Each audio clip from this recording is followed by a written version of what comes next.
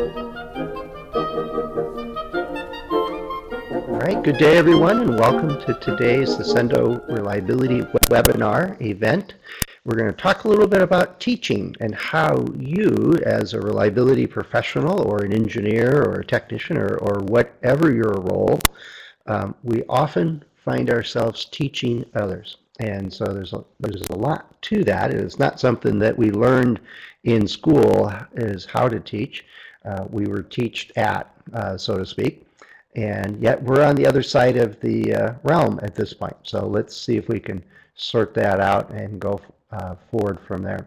Now I do have a whole pile of links for you, and I'll bring those up near when I talk about the other references and so on.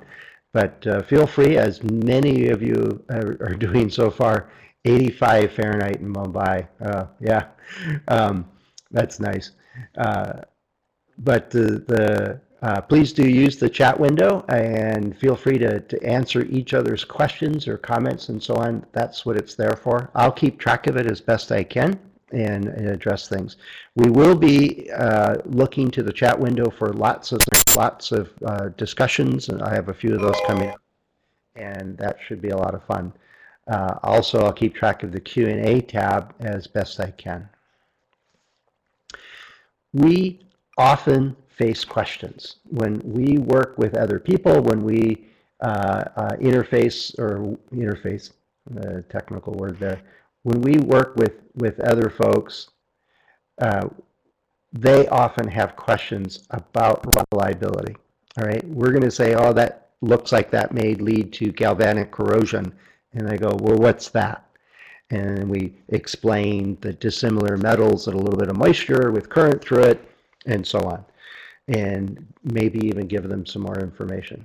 Yet we face questions also of, well, how long will this product last? Or what's going to fail? Or how important is that failure mechanism? Questions that are related to what we're supposed to be doing and providing information and reports and predictions and estimates and so on about. One of my favorite questions is, well, how many samples do we need, right? That almost always leads to a discussion back and forth about, well, how many do we think we need and why, and what are the trade-offs? And we start talking about statistics and sample size relating to the population, and now we're teaching.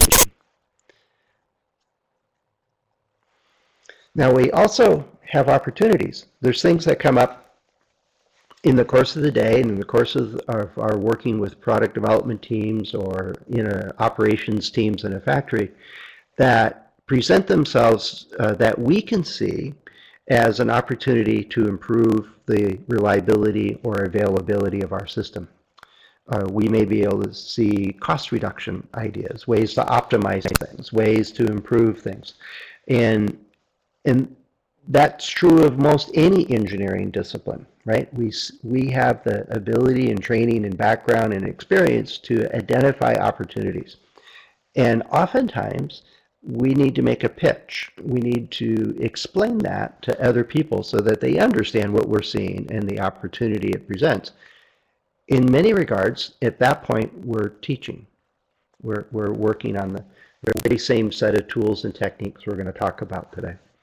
And then other times we create presentations or reports, or we're providing answers in a more formal way.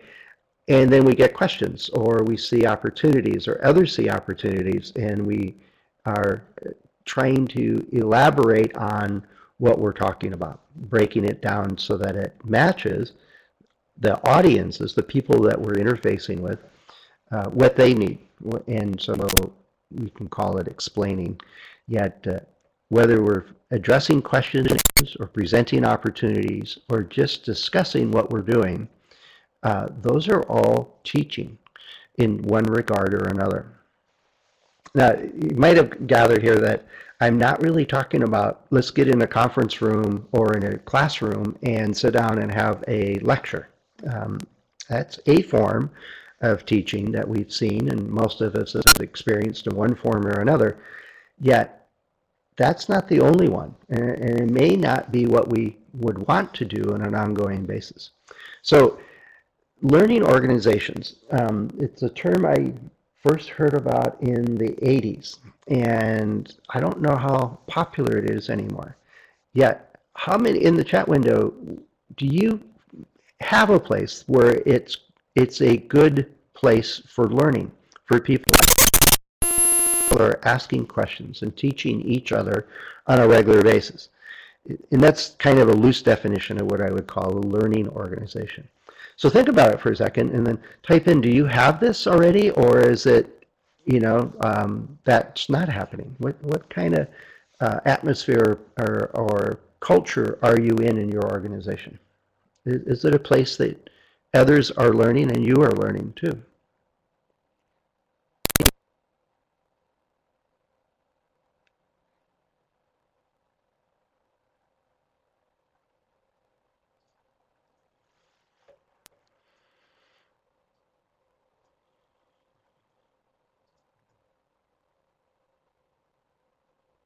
Learn by doing culture and the sharing. Good, thanks, Michael.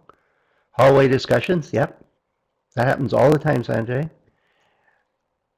Yeah, you're doing the lecture type thing there, Micah. Hopefully you get a lot of the other discussions and hallway stuff and everything else too. I don't know, formal, Carlos, it doesn't have to be formal or structured. I'm going to talk a lot more about that and really focus most of this presentation on it. Part of a mastermind group. Excellent, John. Yeah, that's a great way to learn. Yeah, and Dan, that's an issue, right? And it's something that we can address by doing and demonstrating and encouraging. That if somebody, I love the quote where somebody says that the only reason they're not arguing with the other person is that, and appears to be listening, is that they're just reloading for their next round salvo of arguments. Yeah, excellent, Lori. So a few of you are getting that in various degrees, and some are struggling with or have different kinds of cultures in it. And I love it, right? It's a wide range that's out there. Mentoring, Bart, that's it. We're going to talk about that briefly. And yeah, and Gregory, are we talking to non-reliability folks? Yeah, oftentimes that's, I think one of the things I hear over and over again, and at the RAMS conference I heard it some more, is that we're often lone wolves in our organization as the reliability professional or reliability engineer or reliability manager. And so those, oftentimes what we're bringing to the table is not common walking knowledge with the people that we work with. And whether or not you're the individual or not, that challenge comes up. And it's the same for an electrical engineer talking to a software engineer, right? There's plenty of cross and back and forth and between people all the time. And that's just normal, all right? And then, yeah, conferences say it. And yeah, training, I mean, it runs the gamut, doesn't it? There's formal classroom training, there's ongoing discussions or brown bags, get-togethers that are more informal. There are so many ways that we learn on a regular basis. Now, what I'm going to focus on is more of the way that we learn on a day-to-day ongoing basis with our peers and with the others that we work with, right? There's a lot to it when you start getting down into the details about what we do on a day-to-day basis. All right, so I'm trying to find the mute button here for a phone that just dialed in, but didn't see it. All right, so we end up in a day-to-day basis with teachable moments. We have opportunities, like I said, to answer questions. We use that as one of the examples. And we do this with individuals, with small groups, and informally. And so I'll outline a few of these real quick. Yeah, Gregory, hardcore reliability presentations. I hope you don't consider mine hardcore reliability presentations. This one certainly isn't, because I don't think I really talk about it other than in examples. Now, we recognize those opportunities, those teachable moments when somebody asks us a question. So, like just the other day, I was working with a client, and one of the junior engineers asked me, so what is 5 whys? You mentioned that the other day in a meeting. What is 5 whys? And so I explained it's a technique for getting to root cause. It's a way to push back or to peel back the causes for how something happens and what's causing something to happen. Now, sometimes when we're working with individuals in a meeting or even one-on-one, or especially one-on-one, they say, I don't think that's going to happen. Or I'm in a meeting negotiating for sample size, and they say, well, you can have one sample, but don't break it, right? And then its pushback is on a discussion of, well, they want to know how long their product's going to last or what kind of margin they have. Sometimes people just are confused. I'll say, oh, we need to do a physics of failure analysis of that failure mechanism. There may be a formula for that. And they look at me and furrow brows and say, well, what's physics of failure? Those are teachable moments. Those are opportunities for us to teach, to define things, to explain processes, to help them understand how to use those tools to make better decisions. The trick here is to not just talk all day, right? Is to really, really understand your audience, that other person. And there's 2 reasons for this. One is they have just provided you with an opportunity to help them understand something, for them to make better decisions, for them to do their job better, right? And a byproduct of that is that we can do our job better. So the piece here is to understand your audience, is to understand what technical depth they have, what do you know about them concerning the reliability stuff we're going to talk about. What can they build on that they already know and do? So if I'm somebody asks a question or acts a little bit confused about physics of failure, and I know that they've done accelerated life testing in the past, right? Well, a technique is to start with that, saying, remember when we did the accelerated test and we had that formula that converted it from accelerated conditions to use conditions? Well, physics of failure is like that formula. It's a model of, and then we go on to describe it in some detail. So building on what they know already. But also keep in mind that, and I find myself, even when I'm doing these podcasts, especially when I'm doing podcasts, but even when I'm doing webinars, is that I want to grab a pen and explain something with a whiteboard or with a piece of paper. Getting it visual often helps, especially for more complex things. But sometimes the question really only needs a quick definition, and then they go, got it, and then stop. You don't need to answer it anymore. You don't need to teach everything you know about physics of failure. You answered their question, let's move on, right? So a part of teaching in this realm is to, especially when you're asked a question or you're working with an individual one-on-one, even in mentoring. I think it was Gregory. No, it was somebody else who mentioned that they were in a mentoring program and loved it. I don't see it right at the moment. That a good mentor will ask just the right questions, or will prompt just the right feedback, or will look for what you're struggling with and help you with that. All right? And so that's one-on-one, but they use a range of different techniques to actually help you move forward. Now, the key part on one-on-one interactions and teaching is that you have that person right there with you, or on the phone, or on a video call, and you need to look for those cues. And the easiest one by far in all of those circumstances is to ask, right?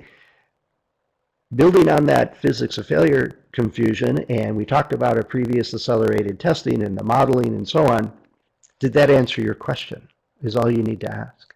Is that helpful? Can you go forward with that? Yeah, calculus on the whiteboard. Yeah, don't scare them with the math. That's, at least let them have their first cup of coffee, Jay, so they don't get too out of sorts. Yet you need to start with where they are and what is it they need to move forward with their understanding of a question. Right? So part of what we're trying to do is to help them move forward. But the second part, which I think is as or more important, is that you're a good source for questions to be answered. You want to build on the trust. You want to build that you're the go-to person for topics like this, right? It's part of building a brand, for the lack of a better word, around your role as a reliability professional, right? It's not that you do it yourself. If the question is on physics of failure and your answer is, well, don't worry about it, I do that, and I'll take care of it, doesn't help them understand what it is. But second, it doesn't help them understand how to use that information once they get it provided to them. And third, I think more detrimental, is that you didn't answer their question. You didn't help them overcome some confusion.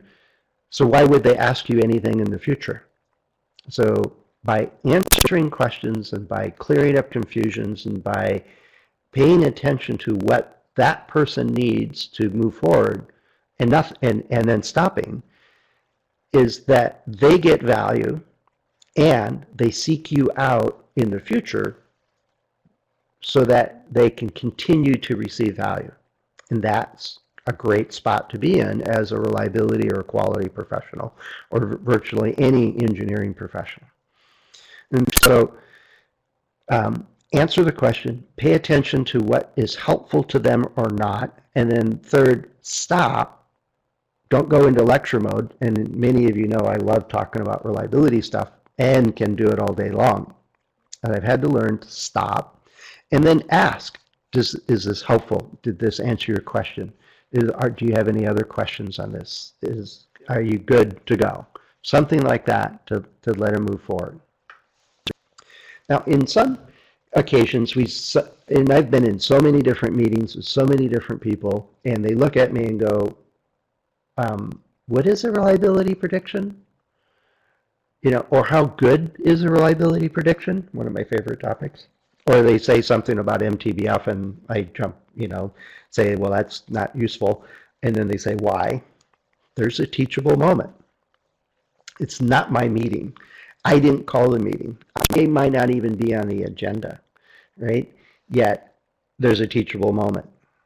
Same as with one-to-ones. It's understand your audience, answer the question, stop. Don't take over the meeting unless that's where the meeting wants to go, and unless you get that permission to do more. Be concise and clear. Now the challenge here is that if there's 3 people in the room, there's 3 different starting points in understanding and background for them, right? Now, having a discussion with just the person that asked the question or looked confused is missing the opportunity to also teach the other 2 people and bring them aboard. They may be more experienced or less experienced, and that's what makes it really difficult. But as you answer the question, be aware of the rest of the participants in the meeting as to where they're standing. Are they bored or are they confused? Bored is, you're done, right? Let's take this offline. If they're confused, maybe you need to explain it in a different way or in a more basic way, or maybe avoid the calculus on the wall at that moment, but take it to what would help that group move forward and make a decision or understand the answer to the question. And so the hard part here is that there's more than one starting point with the people you're dealing with, and it's not your meeting, right? If you immediately convert everything into a classroom exercise and pull up the slides and take over the presentation for 10-15 minutes, they're going to stop asking you questions because there are other things and other reasons of why they got it together in that meeting. So the challenge here is to, as with one-on-one, is add value and then stop, is to create that trust that you're a good resource to help them move forward. So it comes back again to understanding your audience and where they are and helping them to be more successful with what they need to do. So hopefully you're detecting a bit of a theme here. Okay? I think everyone here that has done anything with technical writing and any writing whatsoever or doing presentations is the first step is to consider your audience, right? Where are they? Who are they? What do they need? How do they process information? What information and skills do they already have? And so on. As you write, it always starts with what understanding your audience. Now, for a report that's going to go out into a large audience is you need to focus on the key decision makers that are using that information to say, oh, we need to do that accelerated life test, or our product is going to survive with a reasonable failure rate out to 5 years, so we're good, or not. What decisions are they hoping to make, and how does your information help them along on that path? That's part of understanding the audience. Now, the other part is that when you're doing a presentation or a report, it often gets shared with a wider group, right? Not just the decision makers, but other people need to be made aware of this information or need to consider the information you're providing. Again, it gives you the opportunity to define terms, to present background information, to do teaching in one form or another. Now, live presentations that's the question and answer section, right? They're going to ask questions. They're going to look confused. They're going to give you those opportunities to teach. And in written reports and presentations, you have to anticipate that. What parts of your process or of your presentation or your report needs to be explained or have background information supporting it? Now, the caveat is not everything does, right? Oftentimes with written documents, we're going to create an executive summary. We're going to create just the highlights, the key takeaways, the main points, and for those interested, here's all the details and background. If you bury that essential information, in today's world, and even the world 50 years ago, you're going to lose your audience. They're not going to read further down there because it's what's in it for them, right? What are the key elements that they need to make a judgment on or make a decision about? And if that's not obvious, you lost them, right? And that's just basic presentation and reporting skills. Yet from a teaching point of view, a good practice is always make sure that you're easily identifiable as available to illuminate or expand or answer any questions.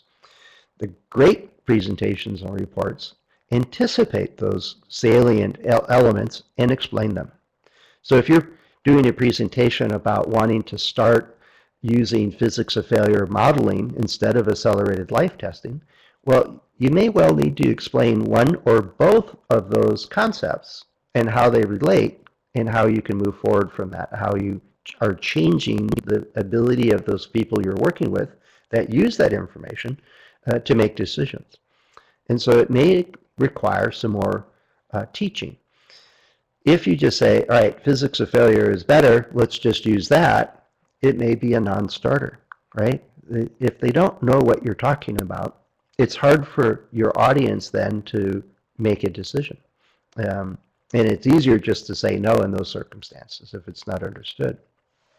So across, whether we're doing individual one-on-ones or in small groups with like a team meeting or a small meeting, or in a more formal setting when we're doing a presentation, say whether at RAMS or even at in our organization, we have the opportunity to teach, right? And I'm sure there's other ones. So what other areas do you find? And I saw a number of folks that are talking about, they have an internal university and they actually are teaching classes, or you're at a conference and you're presenting there. So I think I covered a little bit of that. How else are you called in to do teaching? What are some examples that you can think of?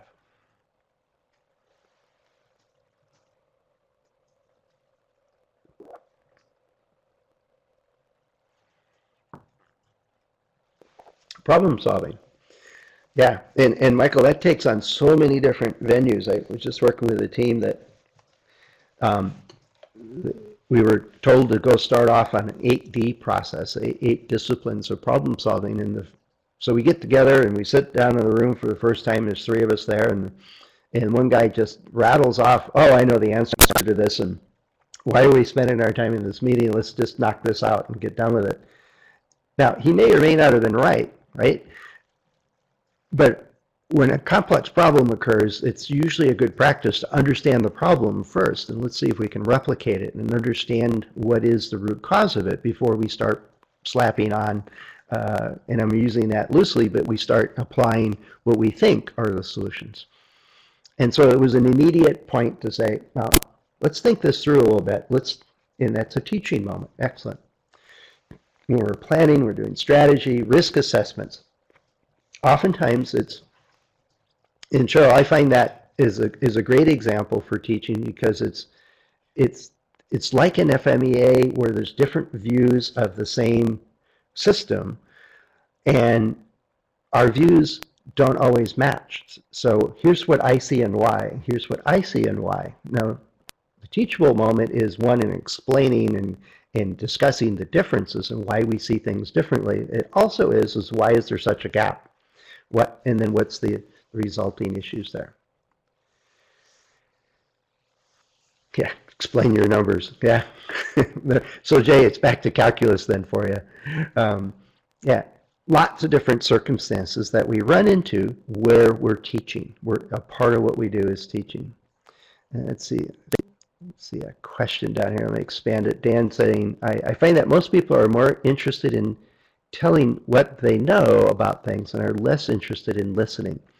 Yeah, that's the emphasis of this first three couple of topics here is know your audience. And the best way I know how to do that is to not be talking, right? Asking questions, listening. There's a whole field called active listening. And getting good at that is a way for us to learn. Part of it is also what is the actual issue or problem or element that needs to be clarified or resolved or understood. Where's the gap in understanding that we may be able to help with? Or is that gap in understanding on our side, right? Let's understand that also. All good. All right. Now there's tons of different ways to teach, right? Teaching methods, and there's the formal classroom lecture, blah, blah, blah, sort of like this webinar at times. I try to add more comments and questions in there. Yet part of this is a technique called guided discovery. How do you set up the scenario of helping the student discover the information for themselves, create the information they need to make it happen? This is not always possible, but it's a technique to keep in mind. But if somebody says, hey, we want to do physics of failure, or they get confused when I mention, oh, we're going to move to a physics of failure model for this application. And they look confused and they ask, what is physics of failure?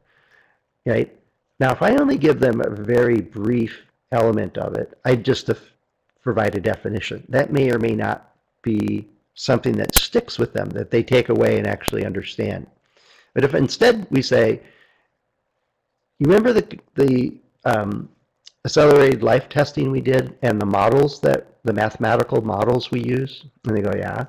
Well, how about the physics of failure is a different terminology for this, but it allows us to do some of the same things. But what if we could use the models and not do the testing, or do very limited testing? So I may be confusing this with a little bit of the next technique, but it's if we provide just enough information so that they can ask the next question or go, oh, okay, I get it, or that they see the next step and then can go on from there. That's what I mean by guided discovery, is we don't provide the complete PhD level, 60 hours of classroom lecture about physics of failure modeling for every conceivable failure mechanism. We provide just enough to move them forward so that they then can build on that and discover the value or the answers for themselves. So a short way of trying to say that. Another one is the Socratic method. And this is where you are teasing out the information using good questioning. So you don't provide the answer. I used to work for a boss, and she was brilliant. She'd come by and say, "How's it going?" And I'd say, "Oh, I'm doing this, this, and this, but I'm struggling with this part." And he goes, "Have you looked at it this way? What's the primary target for those people? What's the obstacles that you're seeing? Have you thought about any opportunities to look, for these ways to solving that problem?" She never told me what to do. At least it never felt like it. But she always asked a handful of questions to the particular issue that helped me see a way forward. That she made me feel like, and she was a master at it, is that I already knew the answer. I just had to pay attention. And she helped, whether it was guided discovery or Socratic method, it was brilliant. I thoroughly enjoyed the process, but it was more of an exercise in how to think through a problem rather than here's the answer.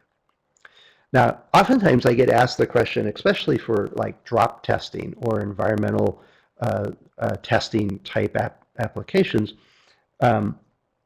well, what's the standard for this? How do we design this test so that it's useful, right? So for drop testing, the standards say drop it X number of times from a certain height onto a certain material, and if it doesn't fail, you're good. Well, we all know that that's not necessarily useful and nor accurate in most of the cases. And so the idea of saying, well, what is it we really need to know? Right? Well, we need to know if it will survive. Well, what's one way to tell if it survived? Well, and then Socrates would ask these questions that would basically lead his students to answers. And I've gone through this a number of times, is that what we really need to know is when will it fail? How high of a drop or how many drops or what kind of damage occurs when it does fail? And what kind of margin do we have? And by leading a person through the rationale of that's what we really need to know, then the test plan becomes obvious, and they can go do it. So it might be a mixing these two methods a bit. Right. And Ben, you're exactly right. The idea with these methods and for teaching is not to say, oh, we're going to drop it 10 times from 3 meters and it'll be good. It's, well, what's the rationale behind that? How do you create for many of things that we do, we need to create the understanding so that that information can be used and will be accepted and understood. But by covering why we got there, or how we got there, or why it's important to them, all of those elements then, one, focus on what's in it for your audience, what do they need to know so that they can do their job better. But the other piece is to let them develop that logic structure or that way of thinking that allows them to answer similar questions going forward. So it helps them in the moment and then in the future.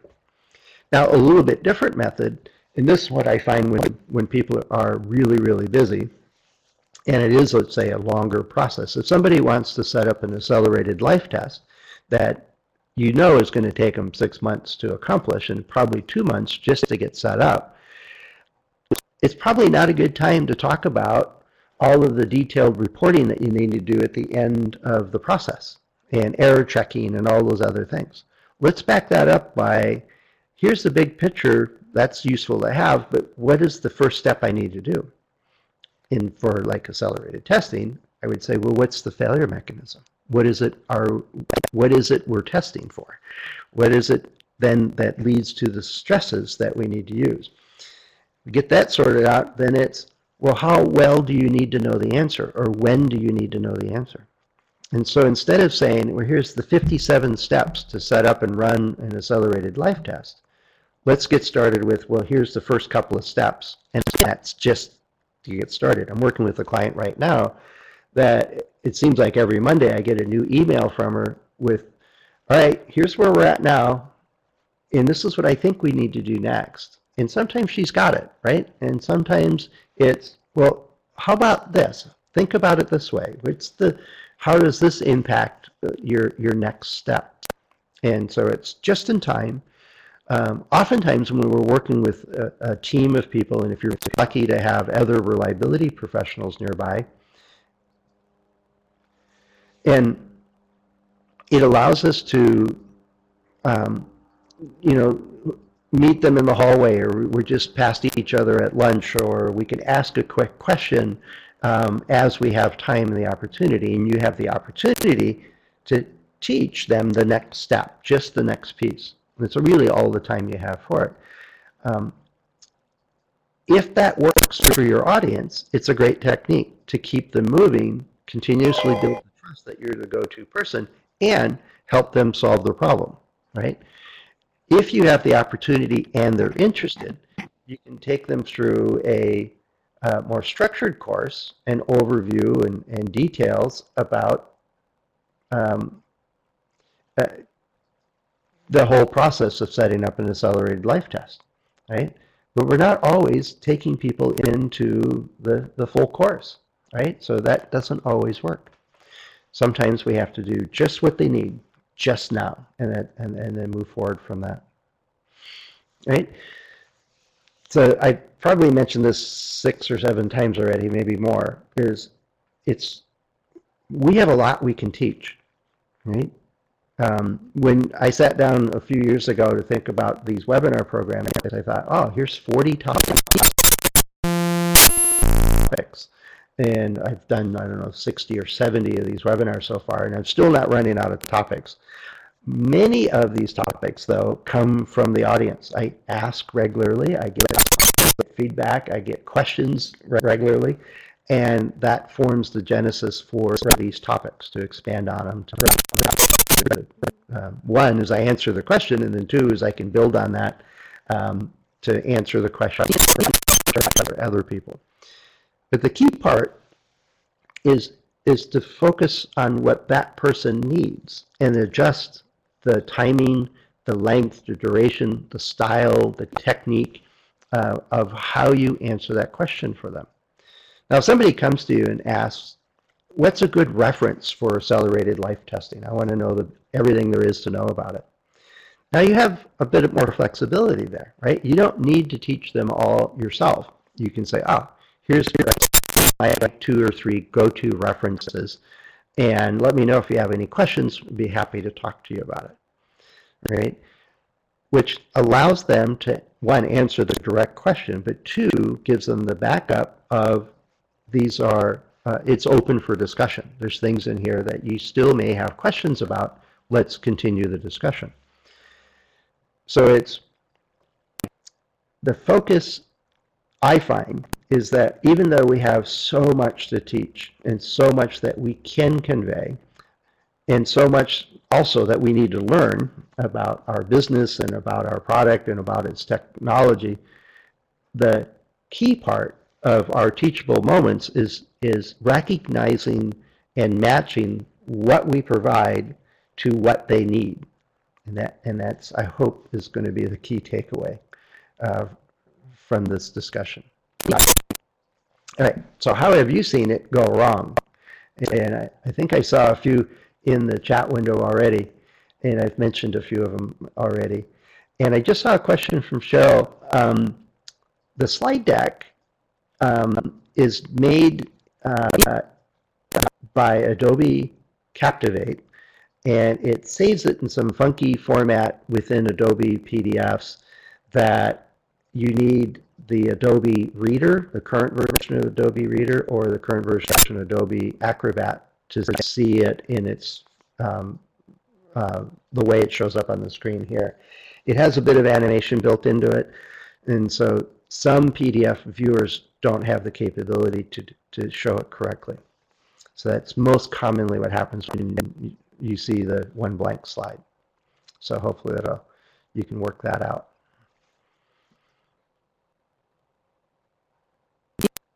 And let's see. So what have you seen? How does teaching go wrong? Yeah. What do you mean, Michael? Extend the appreciation beyond understanding. Is it like Jay going into the calculus derivations or something? Or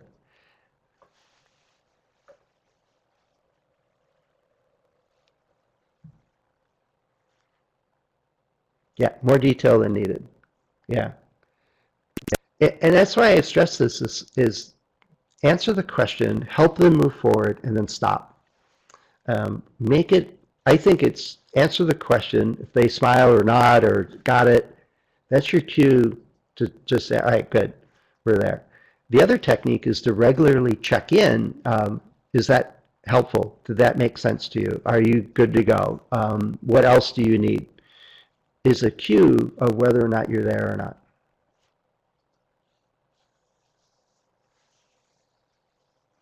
Yeah, yeah. Oh, yeah. And I remember those courses. And read the next 600 pages, and there's a test on it tomorrow, kind of things. So yeah, Micah, you're in college, so you probably are feeling that pain at times, I'm sure.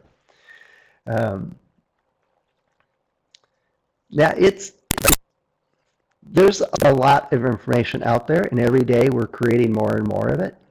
The real gist of teaching is teaching just enough, and I've learned this through experience, and I've been taught it over and over again. Yet it's one of those things that it's really that focus on what does your audience need. That is not what you need. Yeah. And Brian, you're exactly right. Not in the language, not just, somebody's speaking in Swahili and I only know English and a little bit of German. It's that they're talking with assuming that I understand the terms they're using and how they're using it, right? Sometimes it's just definitions and basic understanding of the different technologies. If I go talk to an electrical engineer about ASIC design, there's a whole different language to that versus what I talk about with failure analysis and failures of ICs. Now, we have to be able to talk to each other, and at times, even just the term reliability has different meanings to people. It's one of the first questions I ask the graduate students in the courses I teach. How do your customers define reliability? And it's often different than what we do as reliability professionals, right? So be clear of the terminology used. Again, speaking the actual same language actually helps a little bit. And then more nuanced is the same technical language. Be at it where they are, right? Yeah. And you're right, Jay. We're not trying to make everybody a subject matter expert. We're trying to help them move forward with their expertise, incorporating the reliability stuff that we can often provide and that they are asking us to deal with. Now, if you're dealing with consulting, and many reliability professionals are essentially consulting within their own organization, right? You're influencing other people and teams to make decisions, right? Whether it's to run an accelerated life test or understand the ramifications of the results of that accelerated life test. Now, we have a couple different ways that we work as consultants. One of them is called pair of hands.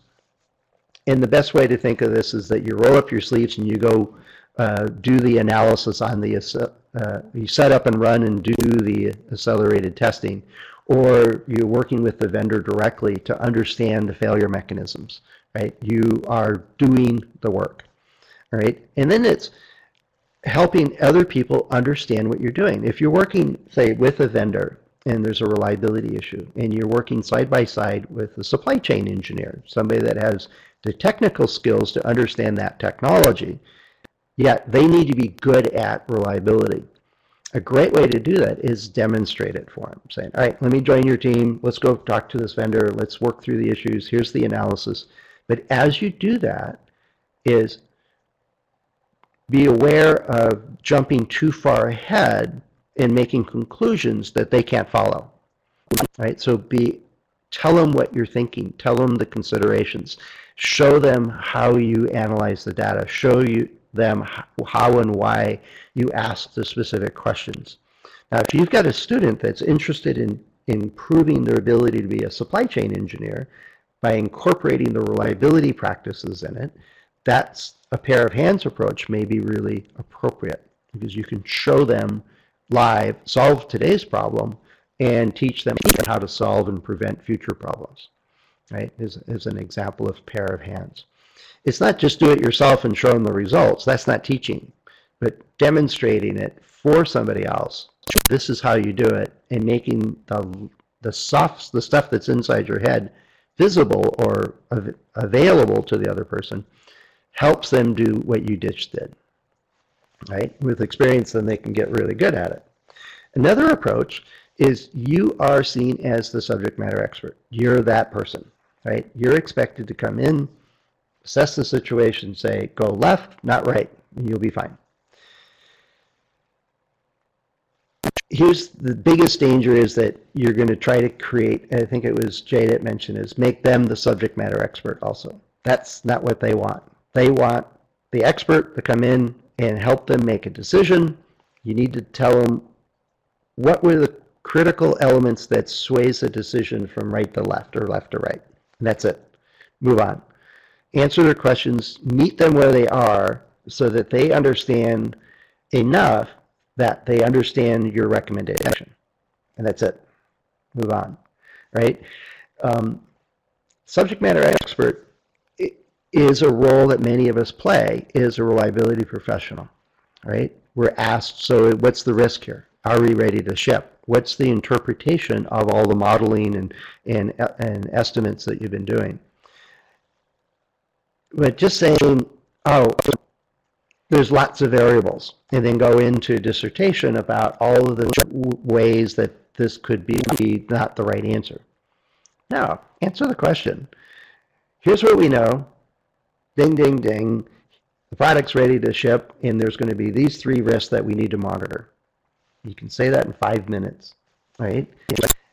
And then respect that you're talking to intelligent managers and engineers that are looking to you as the expert.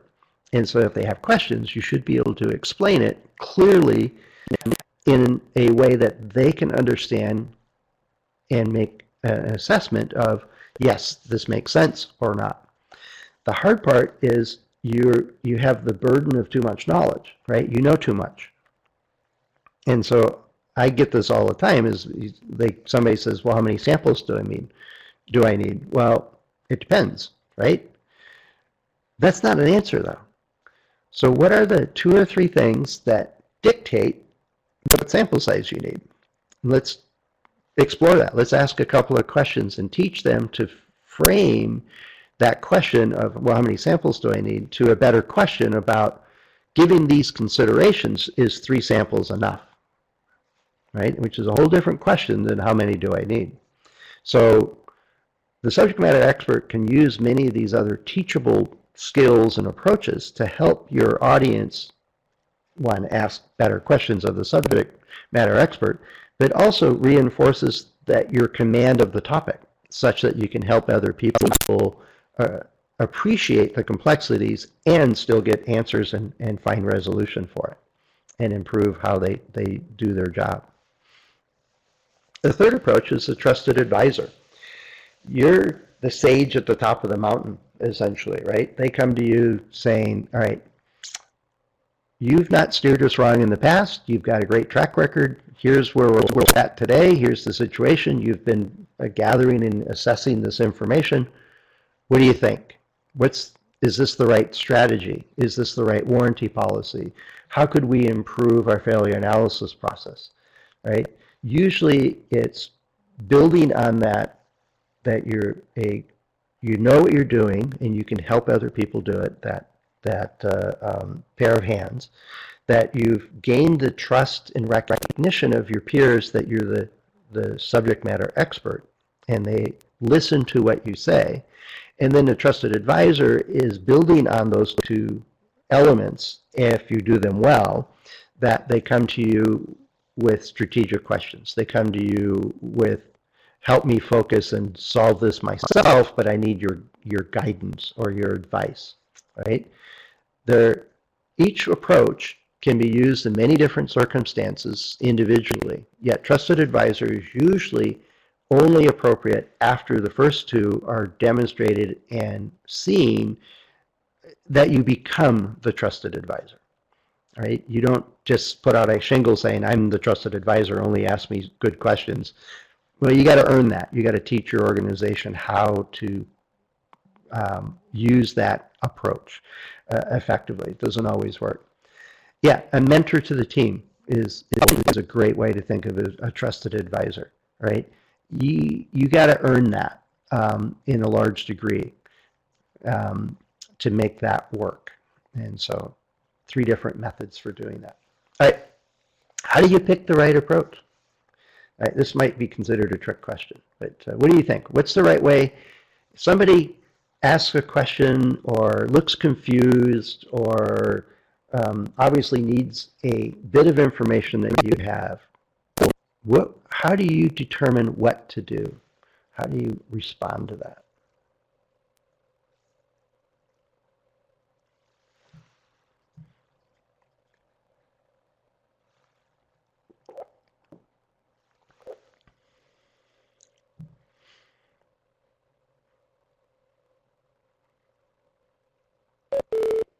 Send your whole team off to get a PhD in reliability engineering?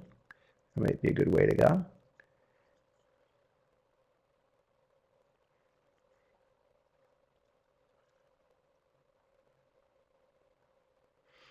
Yeah, you know, Sean, one of the things I've learned over the years is oftentimes the question that is asked is not really what they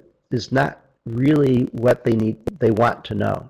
It's not what they need to know, it's what they want to know. Right? How many samples do I need? And if you drill down on it a little bit, there's usually a question in there that they're trying to use those samples to answer. So it might be, what's going to fail first? Well, 3 samples is probably fine. If they want to know, will 98% survive for 5 years? Well, 3 samples may not be enough. Let's understand what it is that they really want that generated the question they presented you with. Oftentimes, a few questions of your own will help you understand what is it they really want, and peel that back a little bit so you can answer both questions instead of just the presenting questions. If somebody insists that I don't need to know anything else, how many samples do they need? Then I say 648, which usually starts with, well, that's impossible. And then it says, well, what is it you really need? And so I might be a little flippant on that. Mostly because I've seen it way too many times. Yeah. Good. All good stuff there. All right. So I'm going to highlight just a few things for you to continue. I'm going to move over to the conclusion view of this because it has the links.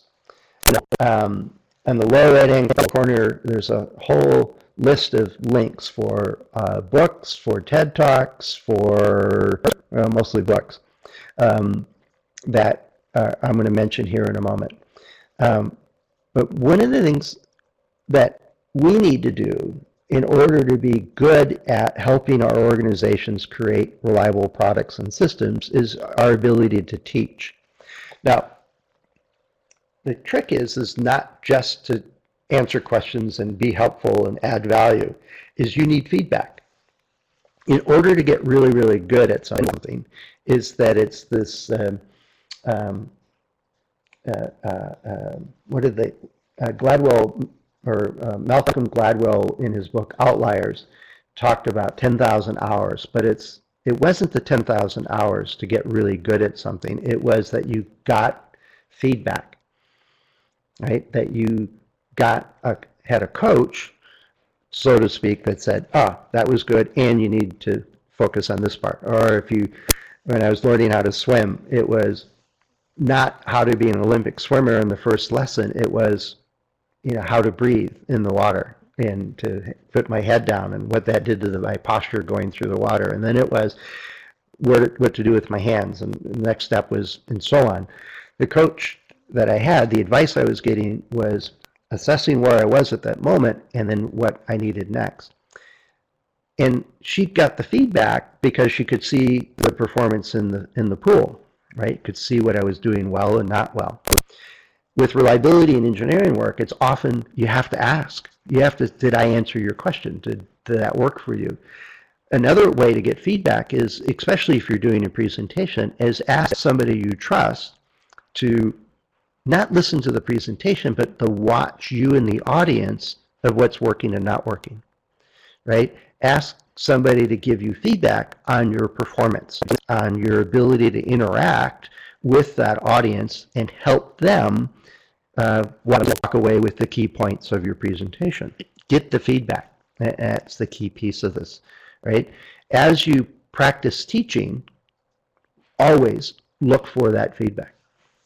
Now, reading about it, there's articles and blogs. If you just search for how to teach or teaching tips or hints or teaching methodologies or so on, millions and millions of pieces of that. In the links, let's see, where did it go? There was an article called The Secret to Student Success. And it was really, I thought, it's not that long, and it's a well done short article, but it was essentially focused on teach them to learn. It's not teach them 1 + 1 = 2, but how do you learn math? How do you apply this? Where do you use it? Most of the folks we're working with are engineers and well-trained engineers and managers. And they've been in lectures and classrooms a big portion of their lives. In our teaching with them, it's often building on that foundation and reminding them of stuff they should already know or helping them recall that, but also more importantly is putting together context in framing so that they can ask and answer their own questions more effectively. Now, there's a magazine I follow, and they have regular webinars, and it's called Training Magazine, and it's for the professional development world. It's for the corporate training market, essentially. Yet they do talk about everything from classroom training and online training, but also they do a lot about how people learn. And so they have a free webinar series that I regularly attend as often as I can.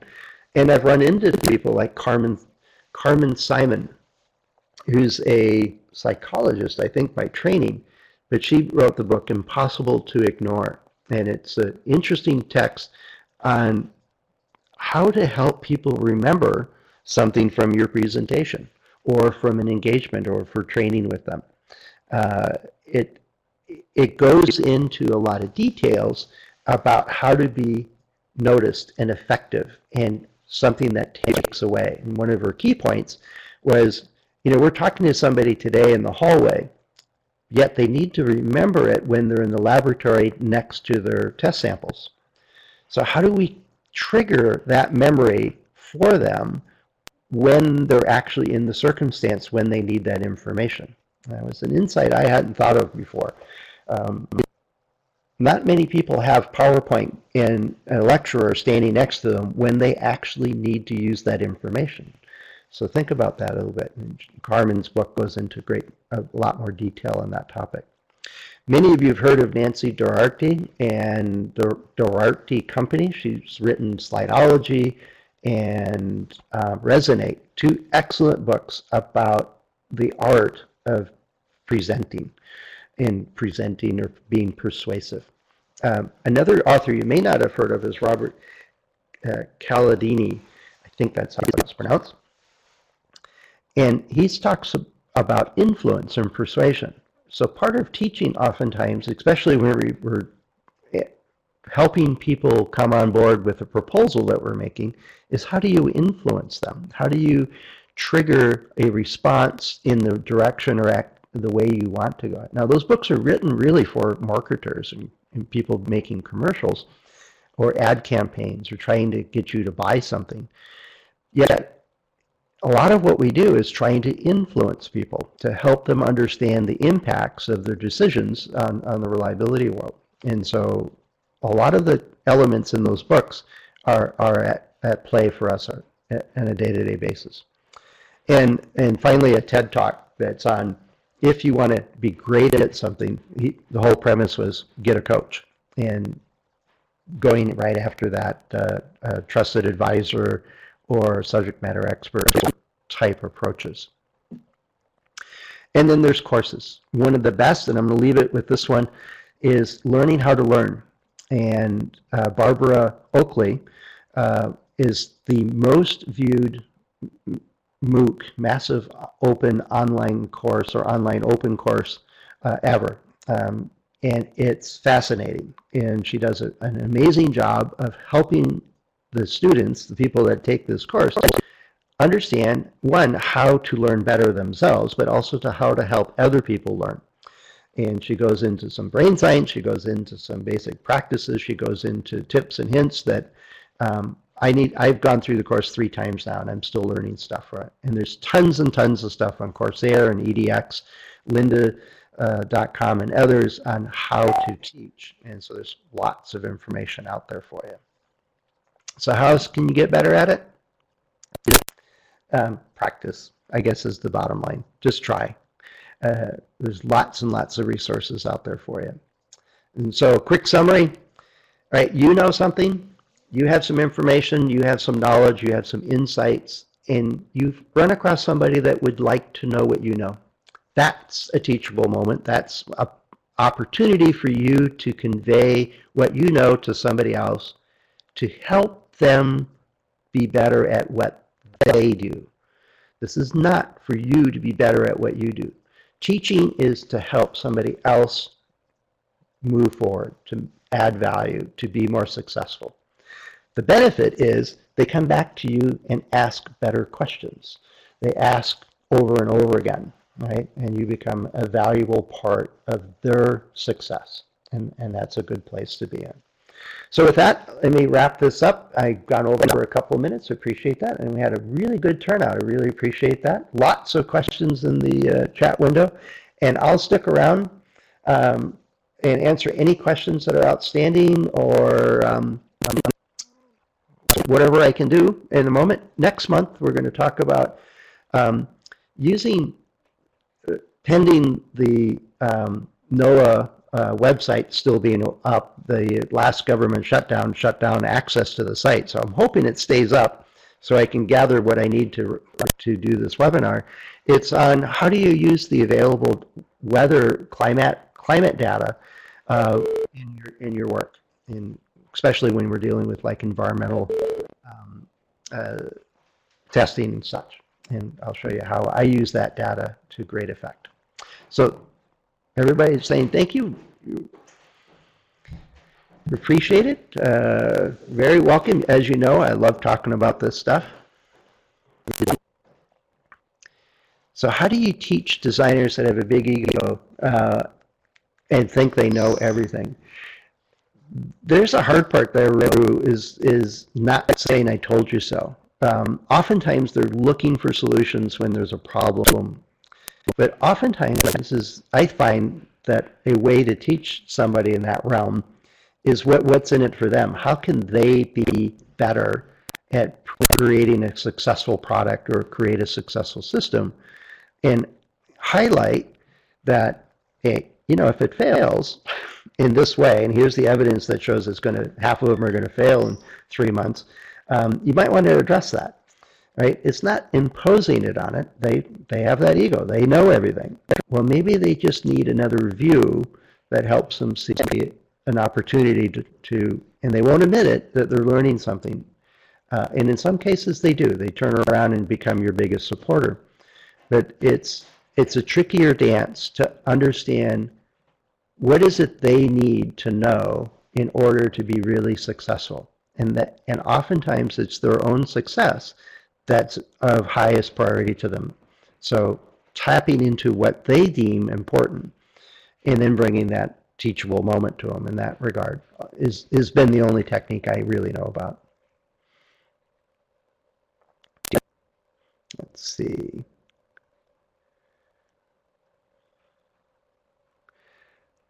Yeah.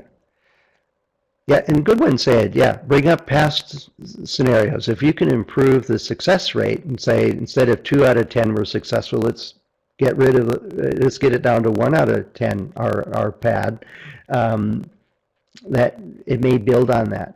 I found sometimes they don't want to talk about it, and they'll have plenty of excuses why that wasn't their fault. Um, but it is a technique that has worked.